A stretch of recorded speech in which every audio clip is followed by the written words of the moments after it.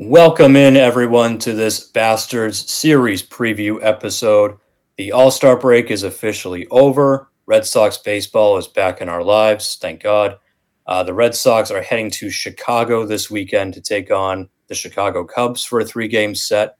I'm here with Micah and Terry. We're going to break down these three games for you guys. So, starting with game one, Friday night, 8:05 start. Brian Bayo taking on Kyle Hendricks. Micah, who do you got? This is going to be a good pitching matchup. Kyle Hendricks has really pitched well since he came back from the IL. He missed a good portion of the start of the season. So the Red Sox bats are going to really need to start off the break hot. And Bayo, he's been great. A little bit of extra rest, which I think will do him well. I feel like games sometimes in Chicago, whether they're playing the White Sox or the Cubs, depending on the wind, it could get a little crazy. Who knows? But I'm going to take Bayo. He's given Red Sox fans no reason to not believe in him recently. Terry. I also have to take Brian Bayo in this matchup. I mean, there's nothing overpowering about that Cubs offense. They're just very mediocre, and Bayo would just have to have a really bad night with bad command to get beat by them, or the only other scenario here is like if the Red Sox just kind of sleepwalk into the series, after the break, and he just doesn't get a ton of run support. But I'm a big face value guy, so give me Bayo to shut down that Cubs lineup. I'm going to take the Red Sox here as well, but I admit it's not a confident pick because Hendricks has been pitching very well. He's a big ground ball guy, and I worry about this Red Sox lineup hammering too many balls into the dirt, not being patient with him, guys trying to launch when they shouldn't be. He's a different kind of cat, so they're going to have to play their cards right in this one. But I can't go against Bayo with the way he's been pitching lately, so I just have so much confidence in that kid. I do believe he is your ace right now, so I'm not going to go against the ace. So I'll take the Red Sox and Bayo for game one as well. Game two, Saturday, 2:20 start.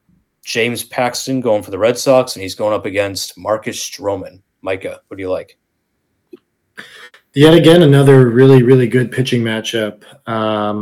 Marcus Stroman has been one of the better pitchers in the National League. Probably will be, I would probably say, the top trade chip in terms of starting pitchers, assuming that the Cubs are selling. But the last two starts, he's had a little bit of a struggle. He gave up 5 earned runs against the Guardians, and then 4 earned runs against the Brewers, which those are two of the probably bottom third offenses in the league. So maybe the All-Star break did him some good, and he feels rested.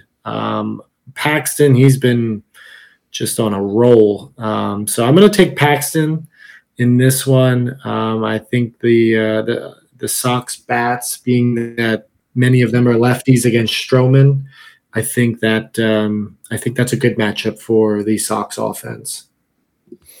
Terry, who do you like? This is a tough matchup, and I don't think there's a bad pick here either way. I'm going to give a very slight edge to the Cubs. Marcus Stroman hates the Red Sox. If I remember right, he's on record really bashing the city of Boston, and he had kind of, I don't want to call it a war of words with Dennis Eckersley, because Eckersley wasn't really participating a whole lot, but Stroman went off, and I think this is a team that, he gets a little bit amped up for. And Paxton, while he was very good in his last start, only 3 strikeouts, so I could see the Cubs, winning this in a low-scoring game. So I will I'll take the Cubs in game 2. Yeah, I'm taking the Cubs as well. Stroman pitches well against the Red Sox. And I think you're right, Terry. He's got an axe to grind against the Red Sox and against this city. He's had some back and forth with us for quite a bit, but he's 6-4 in his career against the Red Sox in 15 starts. ERA just 3.65. So he tends to pitch pretty well. He's obviously having an amazing season. I think he's quite frankly trying to pitch his way out of Chicago. So I think he's got a little bit of motivation to really keep that trend going. So, Paxton is hard to bet against too. He's been great since coming back, but Stroman, I think, is just on a different level right now. And again, this Red Sox offense, I'm not fully convinced they're going to score 6-7 runs every night. They have nights where they just can't get it going for whatever reason. And who knows, maybe this is another night where Cora stupidly benches his hottest hitters, Duran, whoever else, to get Duvall playing time, or, because it's a long haul after having 5 days off. So someone needs a rest. So I could see that happening too, and just giving even more of an advantage to Stroman. So I'll take the Cubs in game 2 as well. The series finale, Sunday, 2:20 p.m., Cutter Crawford going for the Red Sox against lefty Justin Steele. Micah, who do you like in the finale? I don't think the Red Sox can be favored in Sunday's game. I think the scale easily is on the Cubs side. Justin Steele, he was an all-star. He's 9-2 with a 2.56 ERA. So he is a really good left-handed pitcher. And again, against the Red Sox, who have a ton of lefties, this could be a challenging matchup. And Crawford, he's been okay. He's kind of kept the Red Sox in games, but he certainly hasn't been someone who could probably go toe-to-toe with Steele and keep the Sox, in a scoreless game. So this one, I'm going to take the Cubs. I think taking 2 out of 3, I think if the Red Sox can do that, that would be a really successful weekend. Just one thing to add about this series, the Cubs have the 16th best bullpen. So I think if the Red Sox can get the Cubs pitchers out of the game early, I think that could be that would probably be the recipe for success in this series. Terry, what do you got?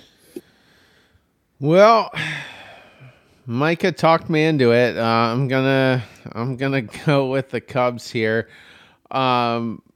This isn't really a lineup that should give Cutter Crawford a lot of trouble.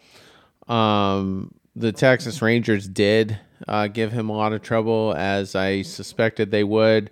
Crawford was very lucky to only give up 3 earned runs because his command wasn't great. He was getting slapped around a little bit, but the Rangers just couldn't get the runners across home plate. Crawford only lasted 4 innings as well, so it'll be interesting to see how the break affects him. But I'm gonna go with the Cubs in Game 3. I'm also going to take the Cubs in Game 3. Justin Steele's having a breakout year. He's pitching incredible, and get ready for the stupid lefty specialist lineup as well.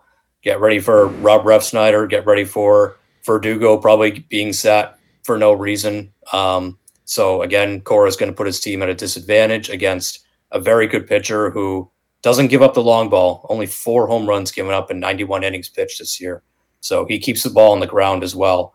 So you can't hope for that sort of one big swing to turn things around. And Cutter Crawford, I'm just not a huge believer in. I agree this Cubs lineup is not all that threatening, but I could see Bellinger taking him 500 feet, at some point in this game. So, and might be all they need. So I'm also going to take the Cubs in the series finale. So we'll see how it goes. A little bit of a topsy-turvy one here, but anyway, Weekend Crew will have you guys after this one on Monday. Keep an eye out for our Bastards Roundtable episode as well. That'll be coming out this weekend.